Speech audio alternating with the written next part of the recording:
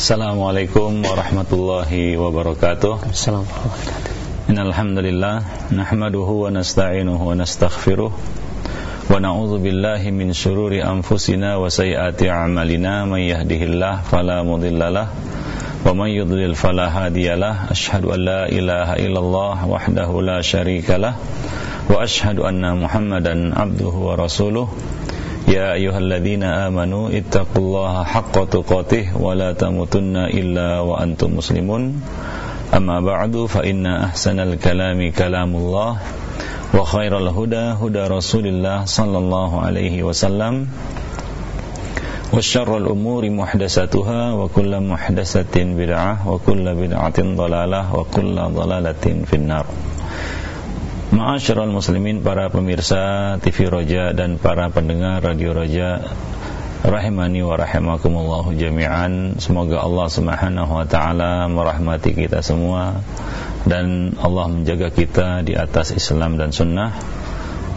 Alhamdulillah, pada kesempatan pagi ini kita dapat bersua kembali dalam program kajian yang biasa kita lakukan, dan pada kesempatan pagi ini kita akan melanjutkan pembahasan buku aktualisasi akhlak muslim.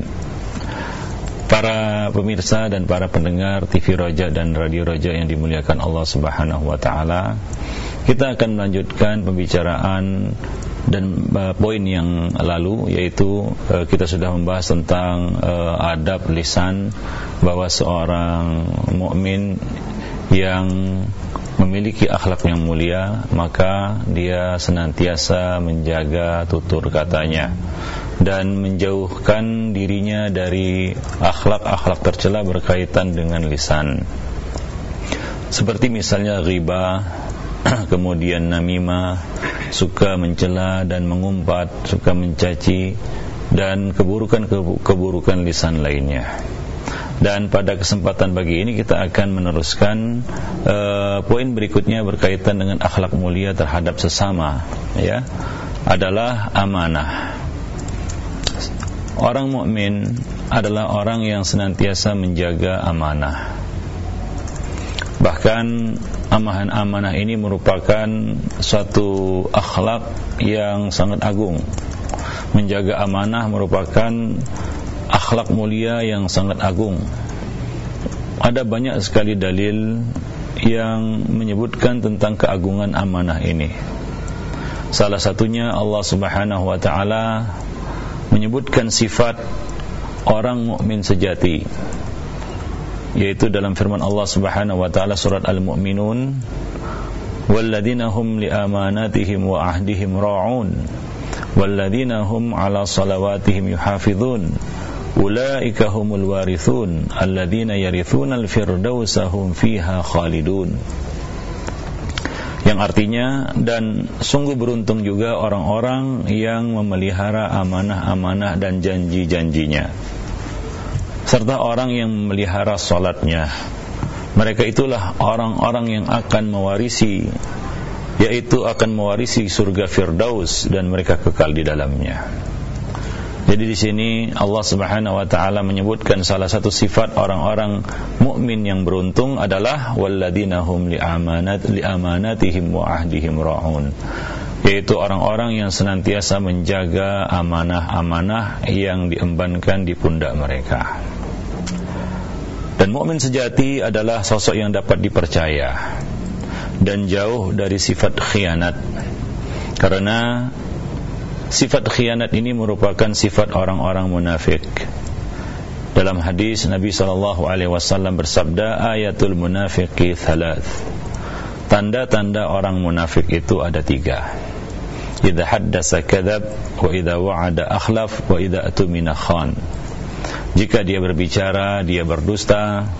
Jika dia berjanji, dia ingkari, dia pungkiri. Dan jika diberi amanah, dia mengkhianatinya, dia berkhianat. Yaitu mengkhianati amanat merupakan salah satu sifat dan ciri-ciri orang-orang munafik. Sementara iman itu adalah suatu yang berkebalikan dari nifaq. Dan bukti lainnya keagungan sifat amanah ini adalah bahwa amanah dan silaturahim akan berdiri tegak di tepi kiri dan kanan sirat, yaitu jembatan yang Allah mengatakan wa in minkum illa wariduha. Tidak ada satu orang pun dari kamu melainkan pasti akan melewatinya. Kita semua akan melewati sirat. Dan sirat yang terbentang di atas neraka pada hari kiamat ini akan dilewati oleh orang-orang yang beriman. Di kanan dan di kiri sirat itu sudah menunggu dua perkara yang siap menarik siapa saja yang melanggarnya, yaitu silaturahim dan amanah. Maka sesiapa saja yang suka memutus tali silaturahim, dan siapa saja yang suka mengkhianati amanah, maka dia akan ditarik dan diseret dan terlempar jatuh ke dalam jurang neraka. Nah, itu akan terjadi ketika kita menyeberangi sirat pada hari kiamat nanti. Orang yang mengkhianati amanah, orang yang suka memutuskan tali silaturahim terancam jatuh ke dalam neraka jahanam.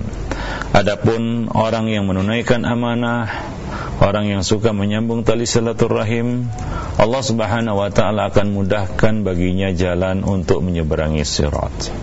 Nabi SAW mengatakan bahwa al-amanatu was-silaturrahim akan diutus untuk berdiri di tepi kanan dan di kiri sirat. Lalu golongan pertama di antara kamu akan melintasinya secepat kilat. Jadi ini menunjukkan bahwa nasib manusia menyeberangi sirat ini bermacam-macam. Ada yang secepat kilat, ada yang seperti mengendarai kuda, ada yang seperti mengendarai onta, ada yang berlari, berjalan, ada yang merangkak. Abu Hurairah radhiyallahu anhu yang meriwayatkan hadis ini pun bertanya kepada Nabi sallallahu alaihi wasallam, "Wahai Rasulullah, bagaimanakah kecepatan sesuatu yang melintas seperti kilat?" Maka Nabi SAW menjawab, "Tidakkah kamu memperhatikan bagaimana cahaya kilat datang dan pergi dalam sekejap?" Kalau kita melihat kilat menyambar di udara ataupun di langit, itu datang sekejap kemudian hilang juga dalam sekejap. Maka seperti itulah kecepatannya. Kemudian golongan selanjutnya akan berjalan secepat tiupan angin, kata Nabi SAW.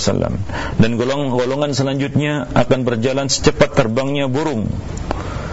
Kecepatan perjalanan tiap golongan berbanding dengan amalan-amalan mereka, yaitu sesuai dengan amalan-amalan mereka di dunia. Jadi amal-amal manusia di dunia itu merupakan gambaran bagaimana dia akan menjalani alam akhirat, bagaimana dia akan menjalani alam akhirat, bagaimana dia akan menjalani sirat, bagaimana perjalanannya nantinya di alam akhirat. Jadi kecepatan perjalanan seseorang untuk meraih surga atau menuju surga di akhirat nanti itu berbanding dengan amalan-amalan mereka, dengan keadaan mereka selama di dunia. Adapun aku, Nabi kalian, akan berdiri di atas sirat seraya berdoa. Nabi akan menyertai umatnya dan berdoa untuk umatnya. Allahumma sallim, ya Rabbi, selamatkan, yaitu umat beliau. Ini menunjukkan bagaimana kasih sayang Nabi terhadap umatnya. Nabi menyertai mereka dan mendoakan mereka agar selamat menyeberangi sirat. Demikian besarnya cinta Nabi terhadap umatnya. Maka sungguh sangat merugi dan celaka umat beliau yang tidak menyintai nabinya. Bagaimana cintanya Nabi kepada kita, sungguh kita tidak dapat membalasnya setimpal dengan apa yang telah beliau berikan. Maka kewajiban kita adalah menyintai beliau, cinta kepada sunnah-sunnah beliau.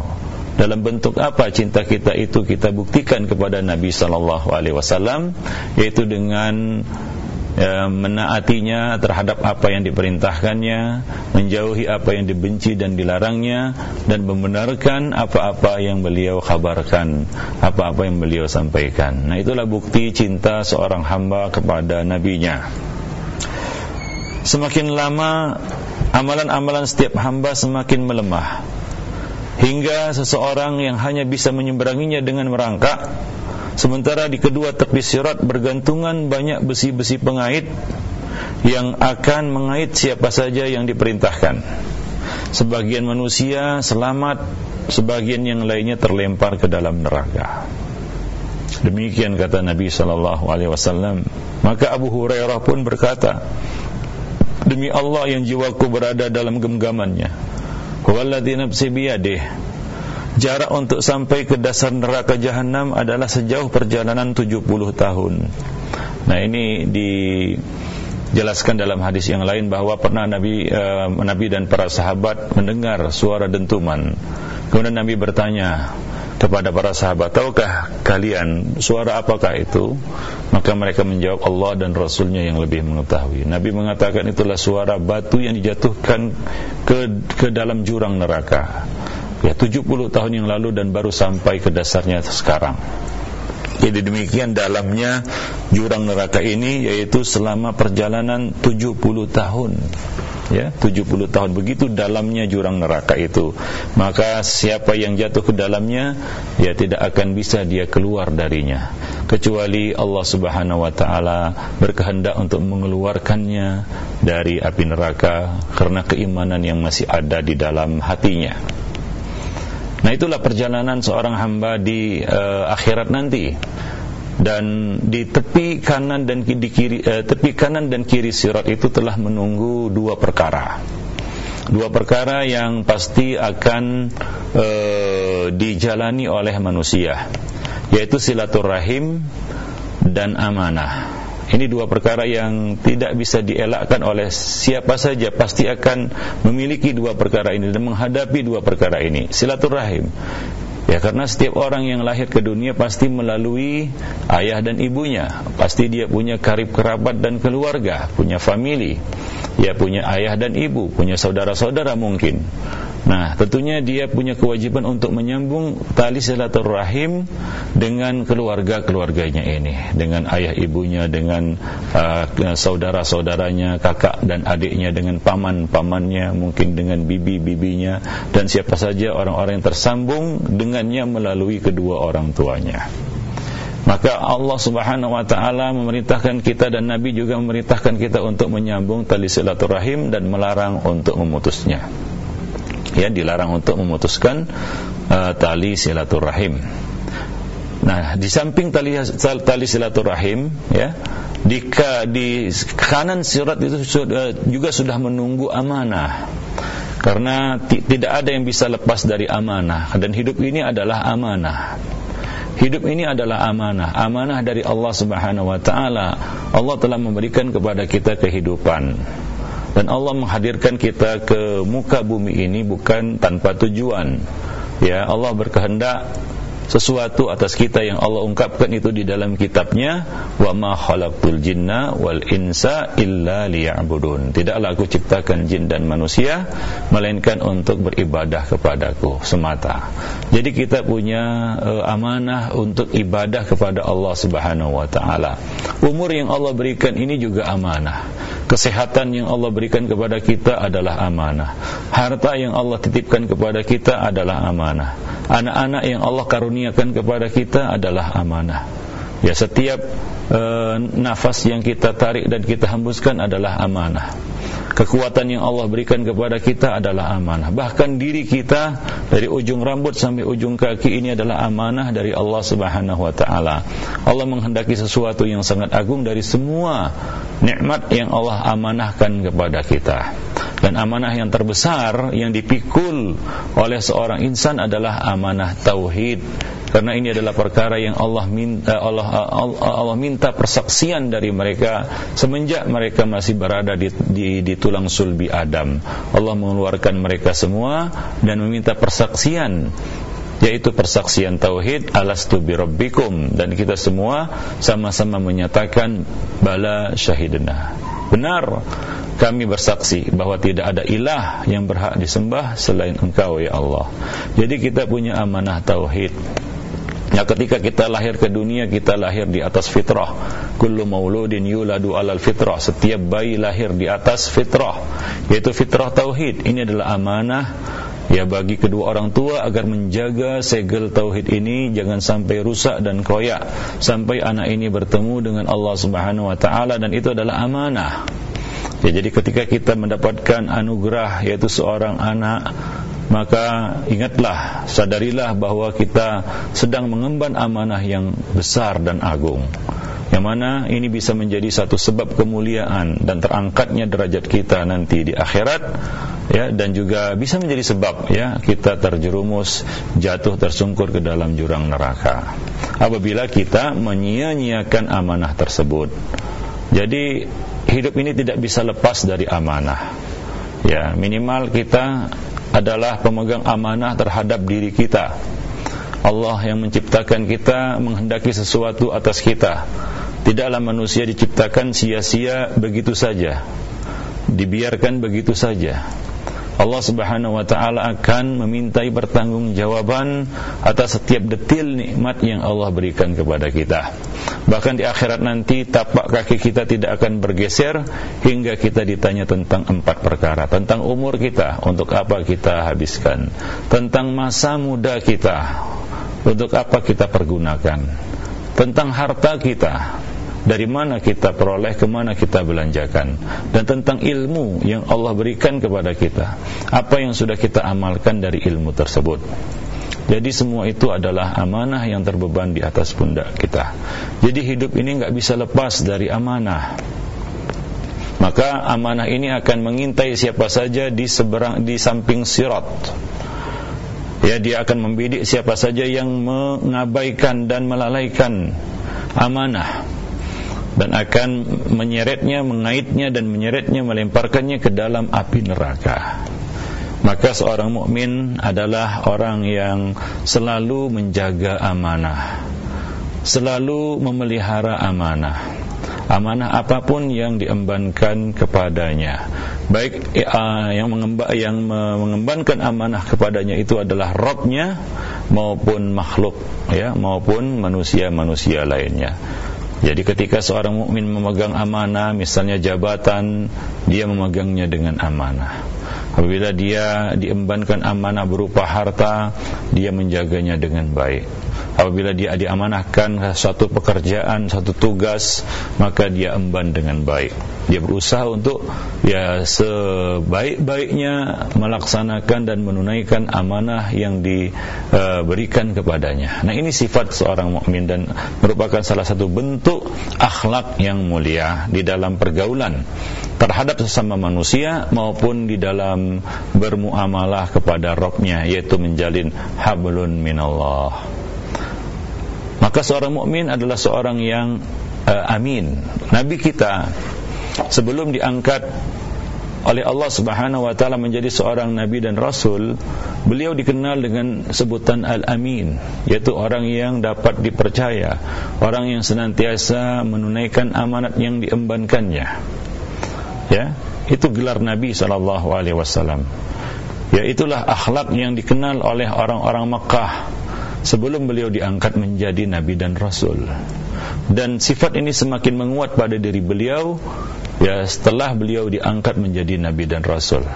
Beliau bukan hanya lagi mengemban amanah dari manusia, tapi juga mengemban amanah dari Allah Subhanahu wa ta'ala. Dan beliau menganjurkan kepada umatnya, berwasiat kepada kita semua agar kita memiliki sifat amanah ini. Setiap muslim itu, ya, wajib menghiasi dirinya dengan sifat amanah, karena ini merupakan bukti dan bentuk kepatuhannya kepada perintah Allah Subhanahu wa ta'ala. Allah Subhanahu wa ta'ala berfirman di dalam surat An-Nisa ayat 58, "Innallaha ya'murukum an tu'addul amanati ila ahliha wa idza hakamtum bainan nasi an tahkumu bil 'adl. Innallaha ni'ma ya'idzukum bih, innallaha kana sami'an basira." Sungguh Allah Subhanahu wa ta'ala telah menyuruhmu untuk menyampaikan amanat kepada yang berhak menerimanya. Dan apabila kamu menetapkan hukum di antara manusia, hendaklah kamu menetapkannya dengan adil, ya, dengan seadil-adilnya. Nah, sebelum diutus menjadi nabi dan rasul, tadi kita sebutkan bahwa Nabi Muhammad sudah mendapatkan gelar As-Sadiqul Amin, sosok yang jujur lagi terpercaya. Abdullah bin Abbas mengatakan bahwa Abu Sufyan ya sebelum dia masuk Islam mengisahkan kepadaku bahwa Heraklius, Raja Romawi, Kaisar Romawi mengatakan, setelah kutanya tentang apa saja yang diperintahkan oleh Muhammad kepada pengikutnya, kamu menjawab bahwa dia memerintahkan mereka agar menunaikan salat, mengeluarkan zakat, mengeluarkan sedekah, menepati janji dan menunaikan amanah. Sungguh semua itu adalah sifat seorang nabi.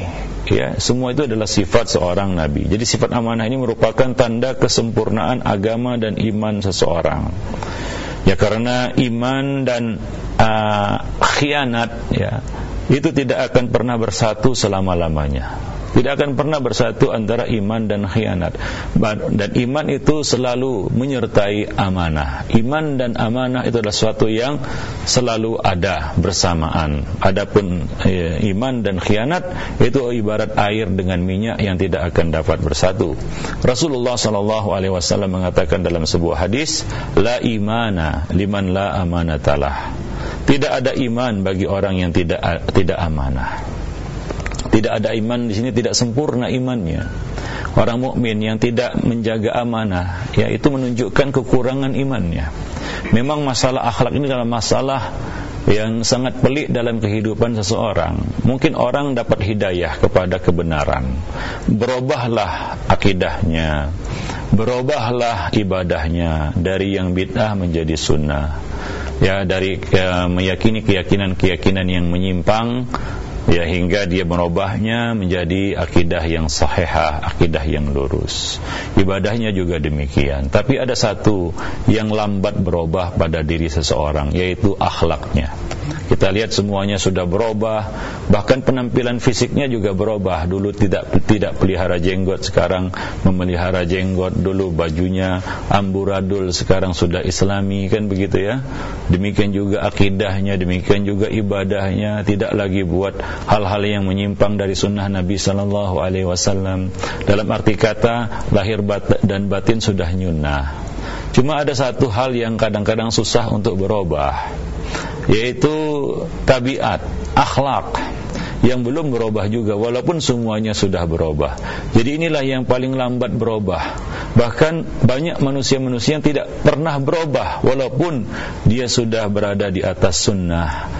Allah telah membukakan pintu hatinya untuk menerima sunnah. Tapi urusan akhlak, nah inilah yang jadi kendala kadang-kadang ya. Nah, terutama di dalam masalah amanah ini. Ya, apalagi sudah berkaitan dengan harta. Ya, amanah yang paling berat ditunaikan itu adalah amanah harta. Baik itu dalam urusan mencarinya ataupun mengeluarkannya. Ya, hingga Nabi sallallahu alaihi wasallam ya membaca doa tiap pagi. Salah satu yang diminta oleh Nabi adalah rizqan tayyiban, rezeki yang tayyib. Bukan hanya sekedar halal, tapi juga tayyib, baik. Nah, di sana ada harta-harta yang halal. Ya, hamba itu mencarinya dengan cara yang halal, bersih. Ya, bukan mencuri, bukan korupsi, bukan menipu orang, ya, bukan menggelapkan harta orang. Dia mencarinya dengan cara yang halal. Dia betul-betul amanah di dalam mencari harta. Ya, tidak jauh dari bentuk-bentuk kezaliman. Akan tetapi sayang, dia gagal di dalam menunaikan amanah mengeluarkan harta.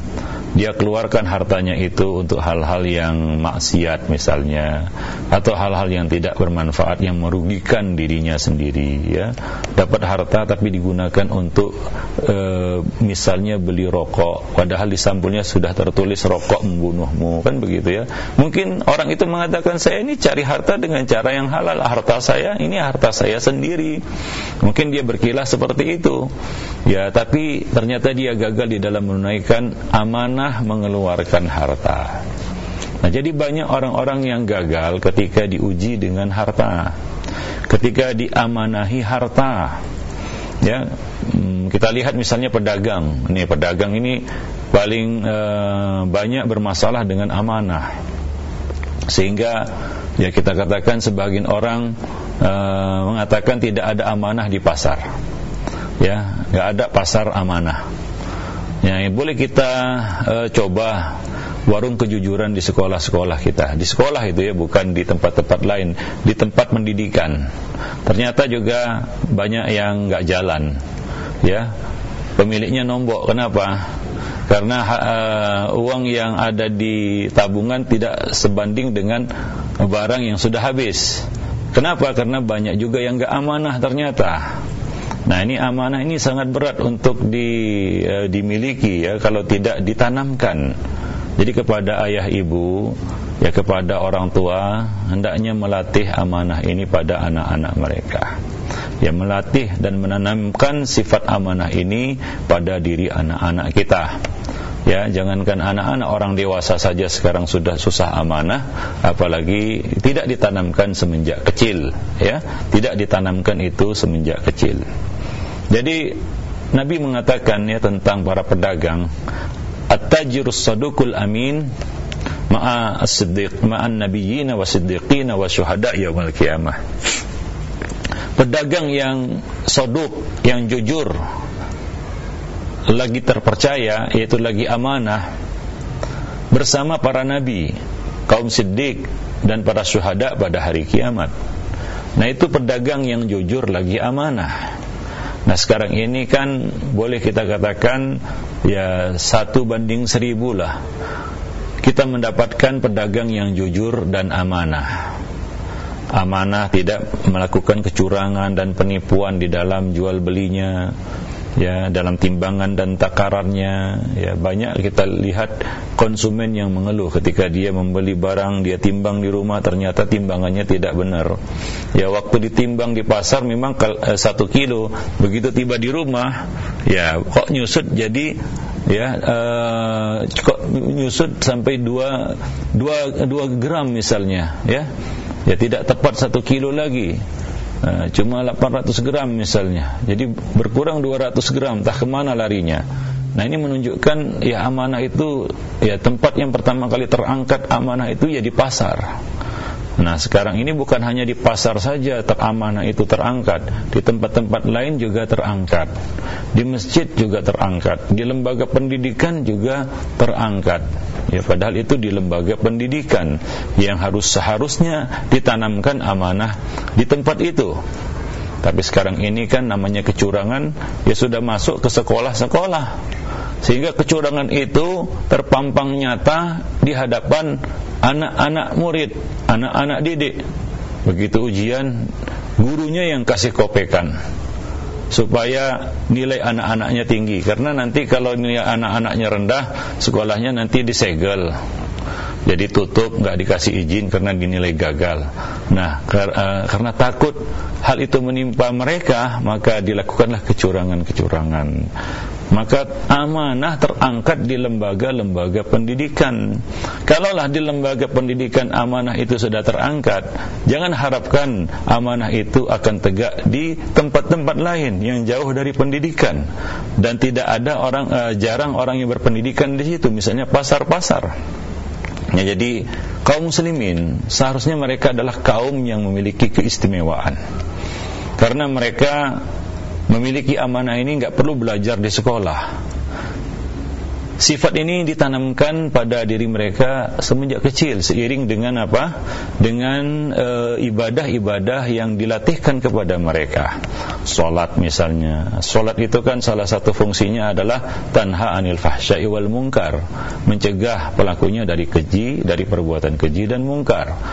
Ada ibadah bersama, yaitu puasa bulan Ramadan, yang mana tujuannya adalah membentuk seorang muslim menjadi seorang insan yang bertakwa, la'allakum tattaqun. Dan beberapa rangkaian-rangkaian ibadah yang sudah dibiasakan sejak kecil, seharusnya itu membentuk ya seorang mukmin atau seorang muslim menjadi seorang yang amanah, tumbuh menjadi seorang yang amanah. Tapi karena ya kita katakan nilai-nilai agama itu sudah mulai kendur di tengah-tengah masyarakat, akhirnya ya amanah itu menjadi barang langka.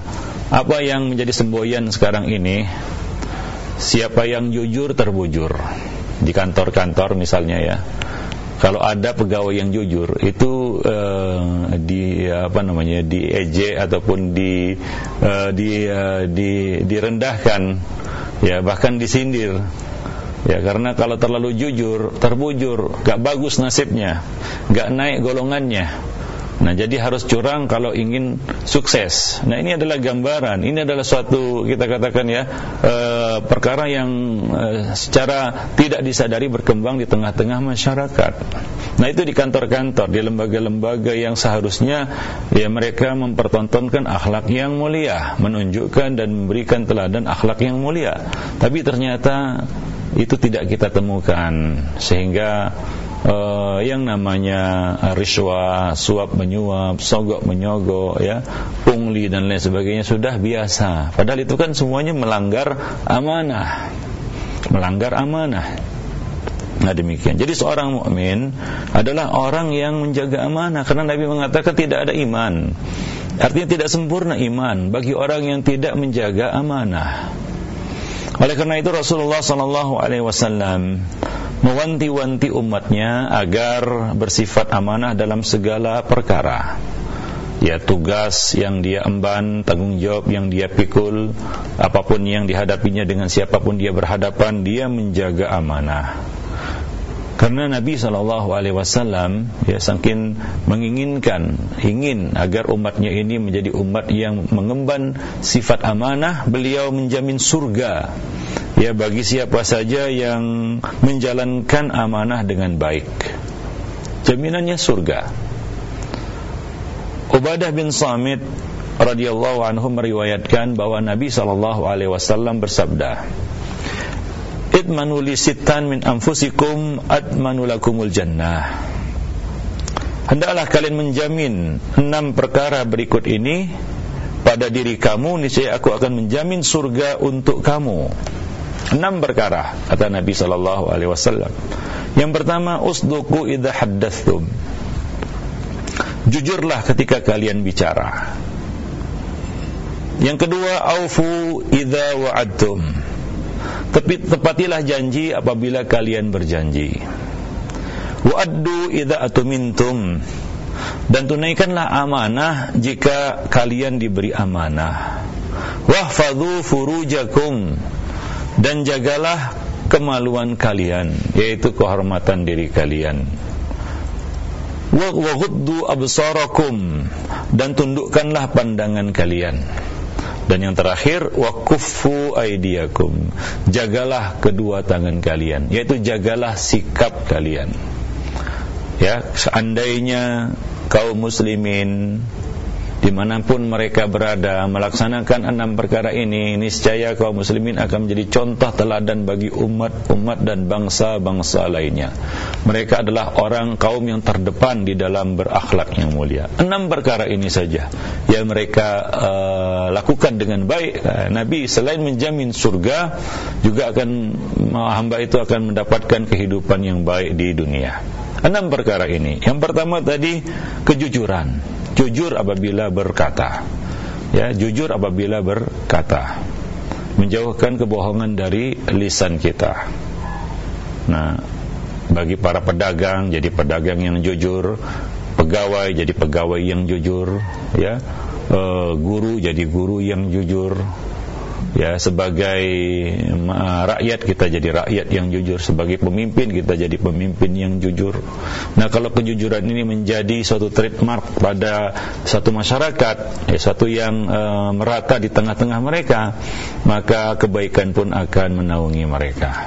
Ya, Allah Subhanahu wa taala akan menurunkan kebaikan bagi mereka semua. Karena segala sesuatu itu tegak dengan kejujuran dan di atas kejujuran.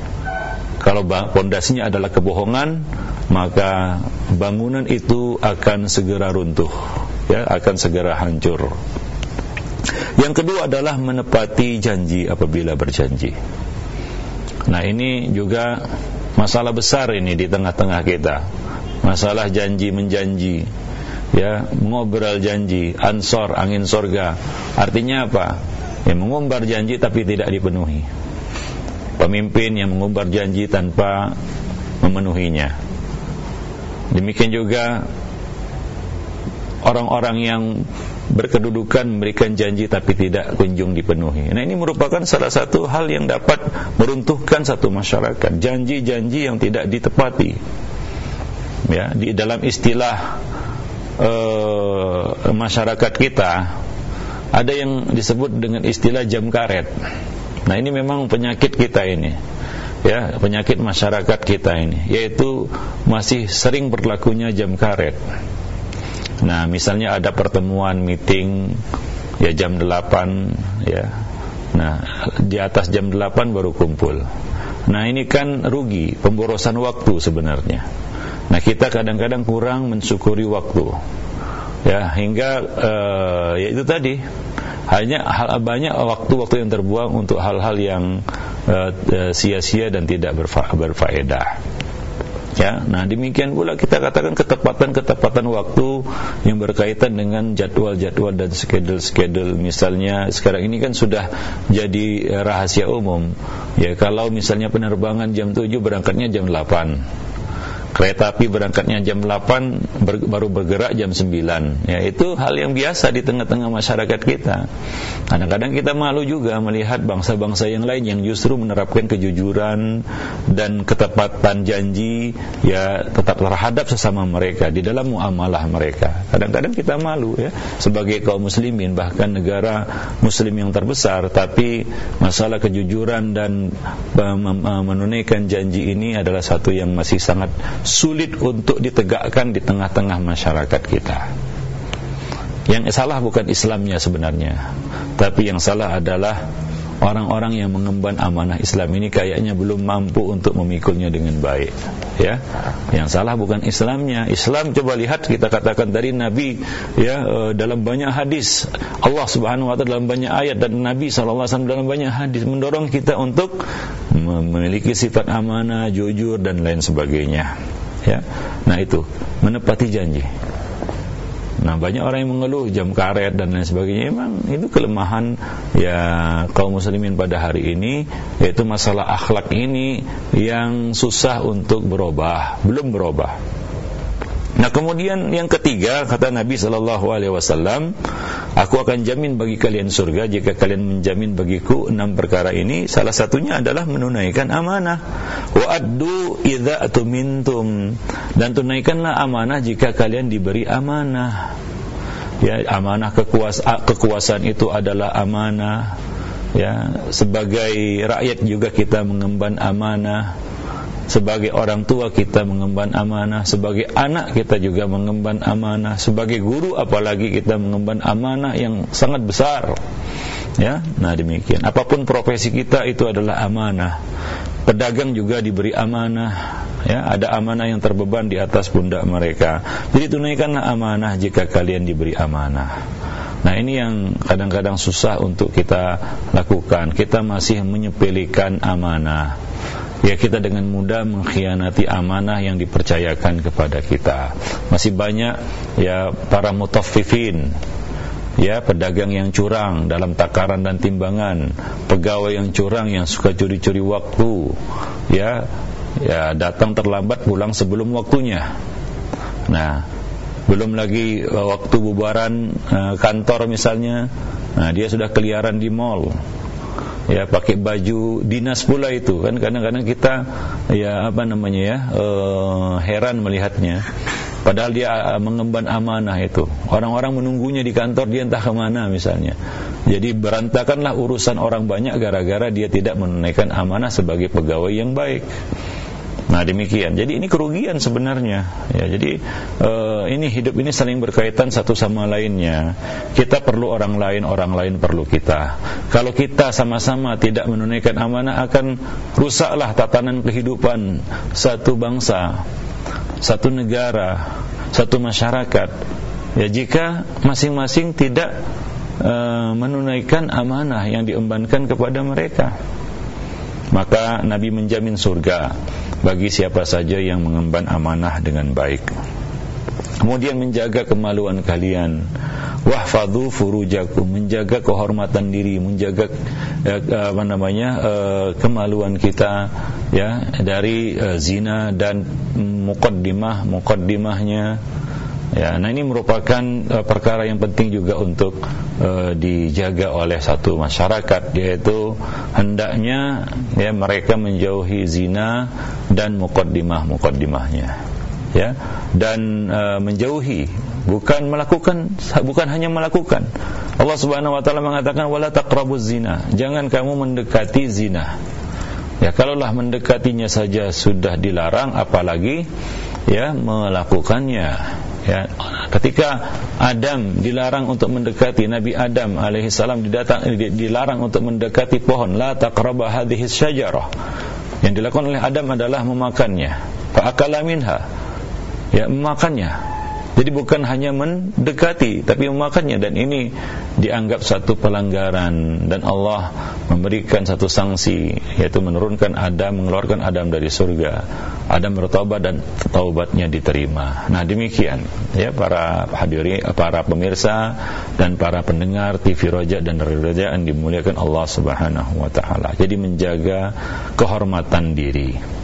Ya, misalnya ya dimulai dari para muslimah, yaitu wanita-wanita muslimah hendaklah mengenakan pakaian yang syar'i, yaitu berjilbab dengan jilbab yang syar'i. Ini untuk menutup ya kita katakan peluang melakukan zina. Ya, minimal zina mata itu terhindar apabila wanita-wanita muslimah itu mengenakan hijab yang syar'i. Tapi sekarang ini apa yang kita lihat banyak ya ke wanita-wanita yang kalau kita lihat KTP-nya Islam, tapi dia bukan hanya mengubur aurat, tapi memamerkan auratnya. Wanita-wanita dijadikan sebagai pajangan. Nah, ini kan jalan menuju zina, wasilah menuju zina. Nah, jadi Nabi menjamin surga bagi siapa saja yang menjaga kehormatan dirinya. Apakah wanita-wanita tidak sadar bahwa mereka sedang dieksploitasi untuk nafsu syahwat pria?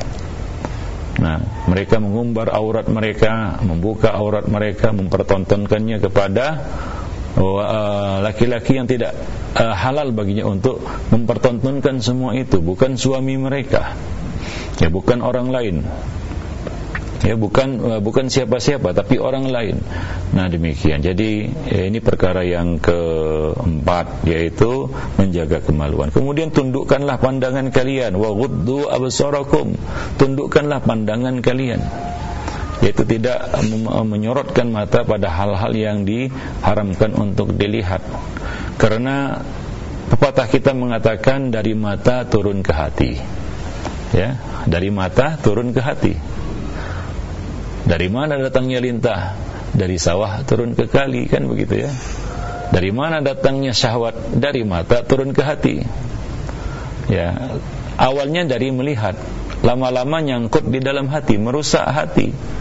Ya, karena mata ini, pandangan ini adalah saluran yang langsung menghujam ke hati. Direct, langsung dia. Apa yang kita lihat itu akan mempengaruhi. Akhwani fiddin ma'asyiral muslimin rahimani wa rahimakumullah jami'an. Hingga para ulama membicarakan tentang melihat tokoh ahli bid'ah itu dapat memberikan pengaruh bagi hati. Ya, dapat merubah suasana hati. Ya, berapa banyak orang-orang yang akhirnya luluh karena melihat. Waktu mendengar ataupun membaca tulisannya dia enggak respect, bahkan benci. Ya, tapi begitu melihat orangnya, luluh dia. Maka di dalam buku-buku akidah nanti akan kita bicarakan juga di dalam syarah usul, di dalam Asy-Syarh wal Ibanah ala usul sunnah wad diyanah, tulisan Ibnu Battal Al-Akbari, tentang ya larangan ataupun perintah untuk menjauhi pandangan kita dari melihat tokoh ahli bid'ah, karena itu memberikan pengaruh bagi suasana hati kita. Jadi menjaga pandangan ini. Ya, boleh kita katakan bahwa ya menundukkan pandangan itu bukan hanya perkara-perkara yang maksiat, misalnya apa ya, wanita yang mengubur aurat, bukan hanya itu. Para pemirsa dan para pendengar Radio Roja dan TV Roja yang berbahagia, tapi hal-hal yang bid'ah juga itu kalau perlu janganlah kita penasaran, saya mau lihat, nanti terpengaruh. Karena manusia itu mudah terpengaruh dari apa yang dilihatnya. Nah, dari penglihatan itu akhirnya dia berubah pikiran. Ternyata dia lihat misalnya seorang ahli bid'ah dengan penampilan yang memikat hatinya dari penampilannya. Kadang-kadang seperti itu kan, dengan sorbannya, dengan jubah putihnya, dengan penampilan yang memang seolah-olah adalah wali Allah Subhanahu wa ta'ala, dia terpengaruh. Akhirnya hatinya pun berbelok, minimal pandangannya tidak lagi setajam dahulu, ya, minimal kebenciannya sudah, ya kita katakan luntur, ya. Nah ini sangat berbahaya. Jadi pandangan mata itu mesti dijaga.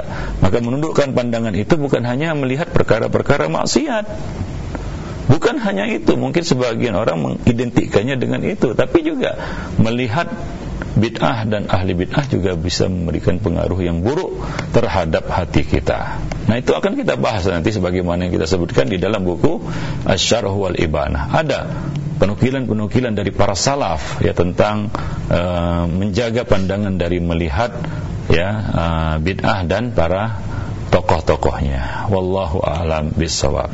Nah kemudian yang terakhir, wa kufu aydiyakum, jagalah kedua tangan kalian. Nah ini secara umum atau secara global telah Nabi sebutkan di dalam sebuah hadis, al-muslim man salimal muslimuna min lisanihi wa yadihi. Seorang muslim yang sejati adalah muslim yang selamat orang lain dari kejahatan tangan dan lisannya.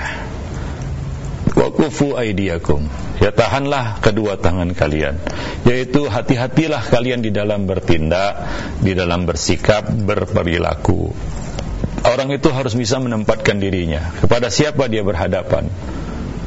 Kepada orang yang lebih tua dia harus hormat, kepada orang yang sebaya dia harus menghargai, kepada orang yang lebih muda dia harus menyayangi. Nah, orang yang beruntung adalah orang yang dapat menempatkan dirinya dengan baik di tengah-tengah manusia, hingga dia dapat bersikap dengan baik.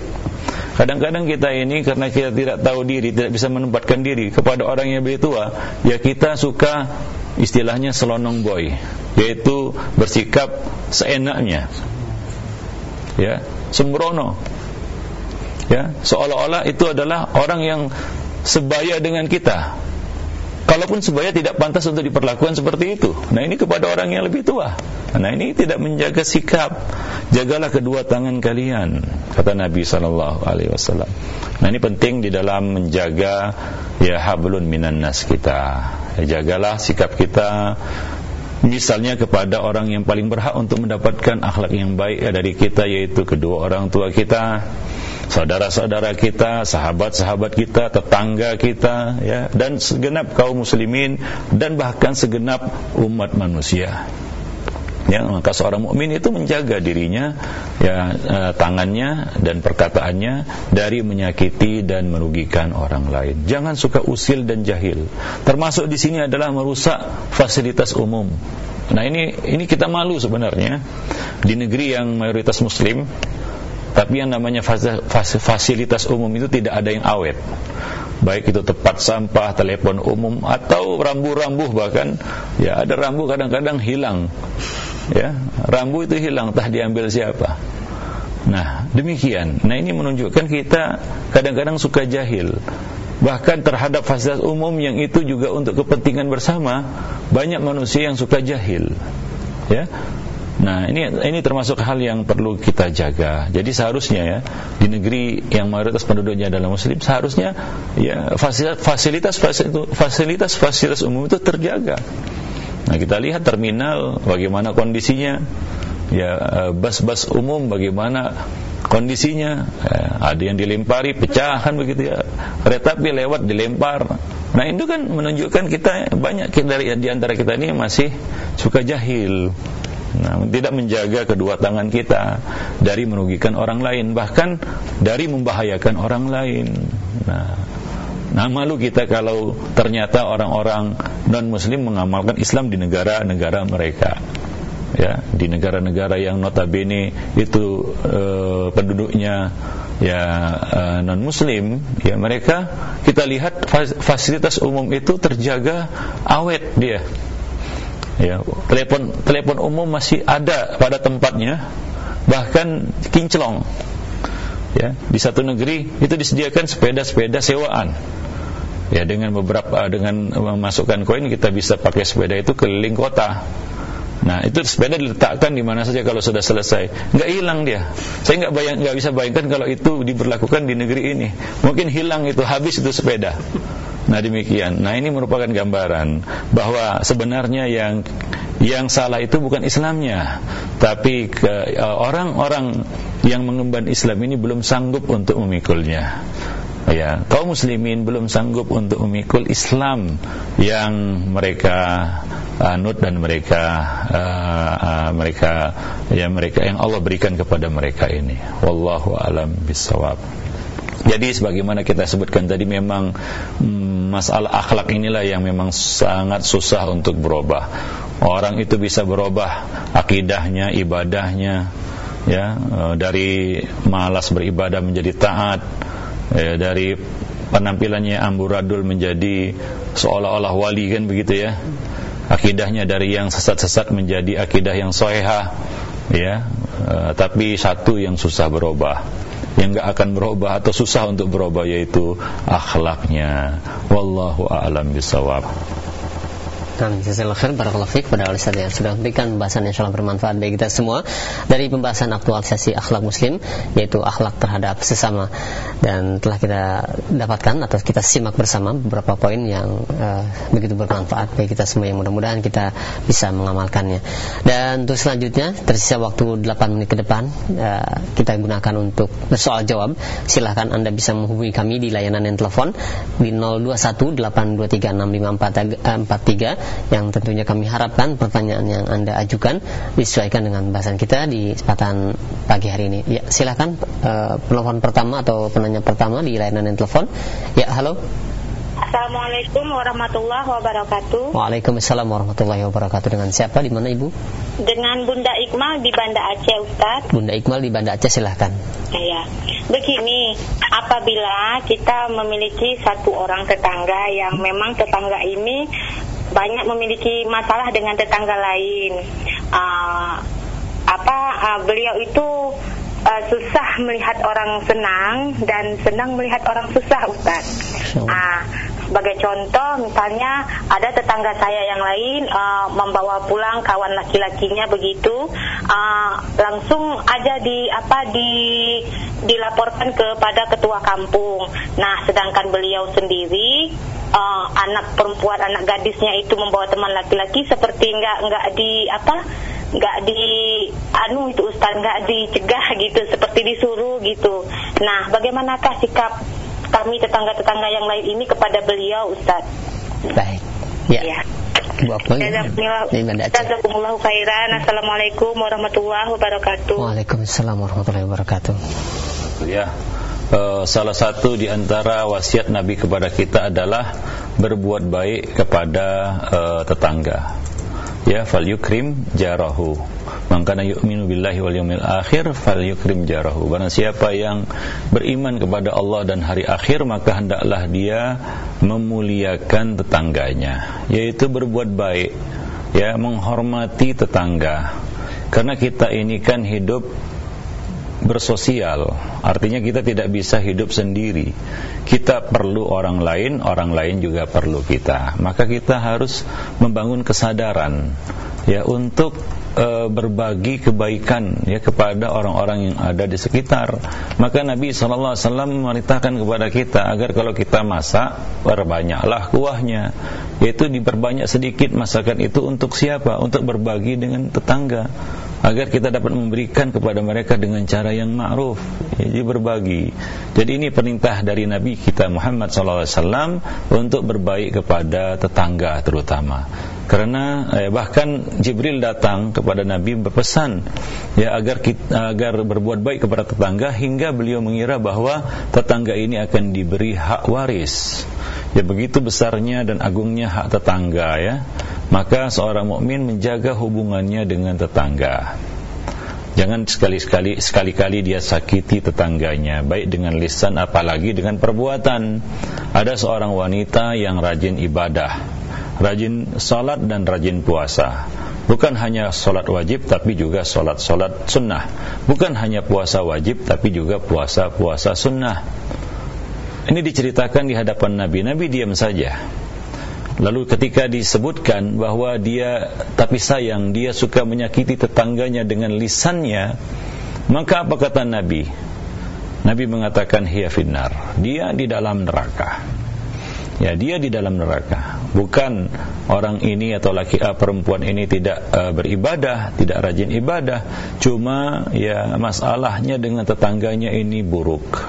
Ya, dia muamalahnya, sikapnya kepada tetangganya buruk. Maka ini pesan Nabi SAW agar kita berbuat baik kepada tetangga kita.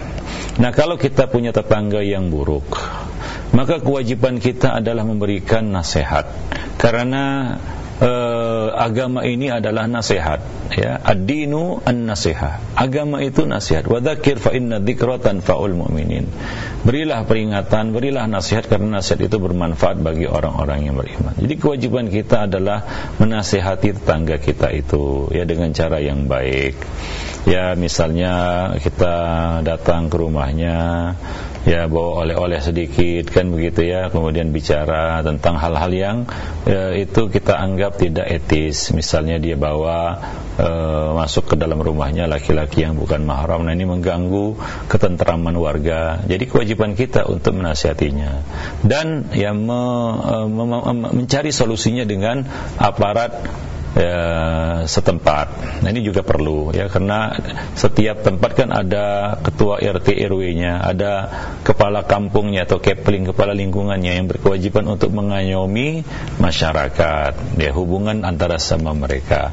Jadi perlu diselesaikan, ya, masalah-masalah yang dapat mengganggu, ya, keamanan dan ketentraman masyarakat, ya. Kalau ada pertengkaran dengan antara seseorang dengan tetangganya, nah tetangga yang lain perlu mendamaikan. Nah, ini kewajiban mereka, ya, karena Allah mengatakan innamal mu'minuna ikhwah fa aslihu baina akhwaikum. Jadi kalau kita lihat tetangga kita bertengkar, ada tetangga kita bertengkar, ya, maka kewajiban kita adalah mendamaikan keduanya. Ya, karena yang namanya hidup bermasyarakat itu memang perlu, ya, untuk saling isi mengisi, sama-sama bekerja dan bekerja sama di dalam menaati Allah Subhanahu wa taala, karena kita hidup bersama. Kalaulah, ya, satu kemaksiatan yang dibiarkan di tengah-tengah masyarakat, ya, tidak ada, ya, orang yang berusaha untuk mencegahnya, maka, ya, dikhawatirkan azab Allah akan turun secara merata kepada mereka semua. Jadi perlulah, ya, kita katakan kerjasama di antara elemen-elemen masyarakat untuk meminimalisir hal-hal yang dapat merusak, ya, tatanan kehidupan mereka. Ya, jadi ini juga mendorong kita untuk peka terhadap lingkungan sekitar, ya, peka terhadap lingkungan sekitar. Bahwa kita tidak bisa hidup sendiri, kita perlu tetangga-tetangga kita, dan tetangga kita pun perlu diri kita. Maka ini perlu kita menjaga hubungan yang baik terhadap tetangga-tetangga kita. Wallahu a'lam bishawab. Dalam kasus ini tentunya ini perlu dibicarakan dengan aparat setempat, ya, bagaimana dicarikan solusinya tanpa membuat malu tetangga kita itu, ya.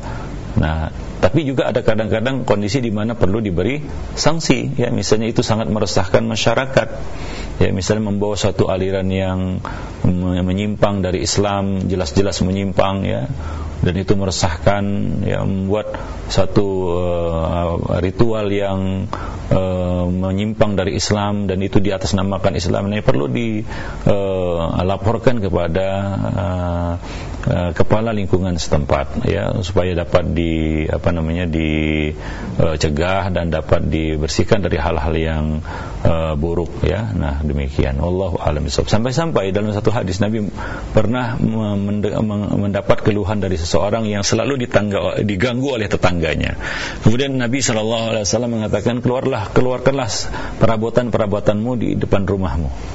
Maka dia pun mengeluarkan perabotan-perabotannya di depan rumahnya. Setiap orang yang datang lewat situ dan melihat itu berkata, kenapa kamu melakukan ini?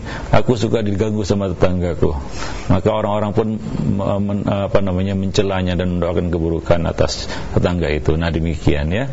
Nah, sampai seperti itu, ya. Jadi ini merupakan suatu pelajaran bagi kita semua. Hendaknya kita senantiasa menjaga hubungan ya dengan sesama tetangga kita. Ya, terutama kepada para pendatang, ya, kalau kita itu tamu di satu lingkungan, kita akan hidup di situ, maka laporkanlah keberadaan kita di tengah-tengah mereka.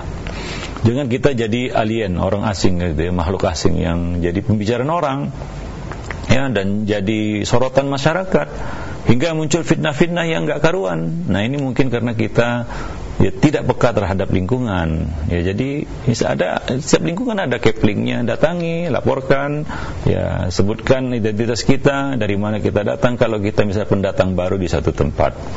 Nah, itu merupakan satu ajaran yang sebenarnya diajarkan oleh Nabi sallallahu alaihi wasallam. Wallahu a'lam bishawab. Nah, demikian saja para pemirsa dan para pendengar Radio Roja dan TV Roja yang dimuliakan Allah Subhanahu wa taala.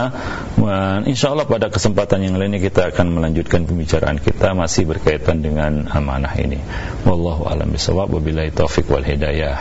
Wassalamualaikum warahmatullahi wabarakatuh.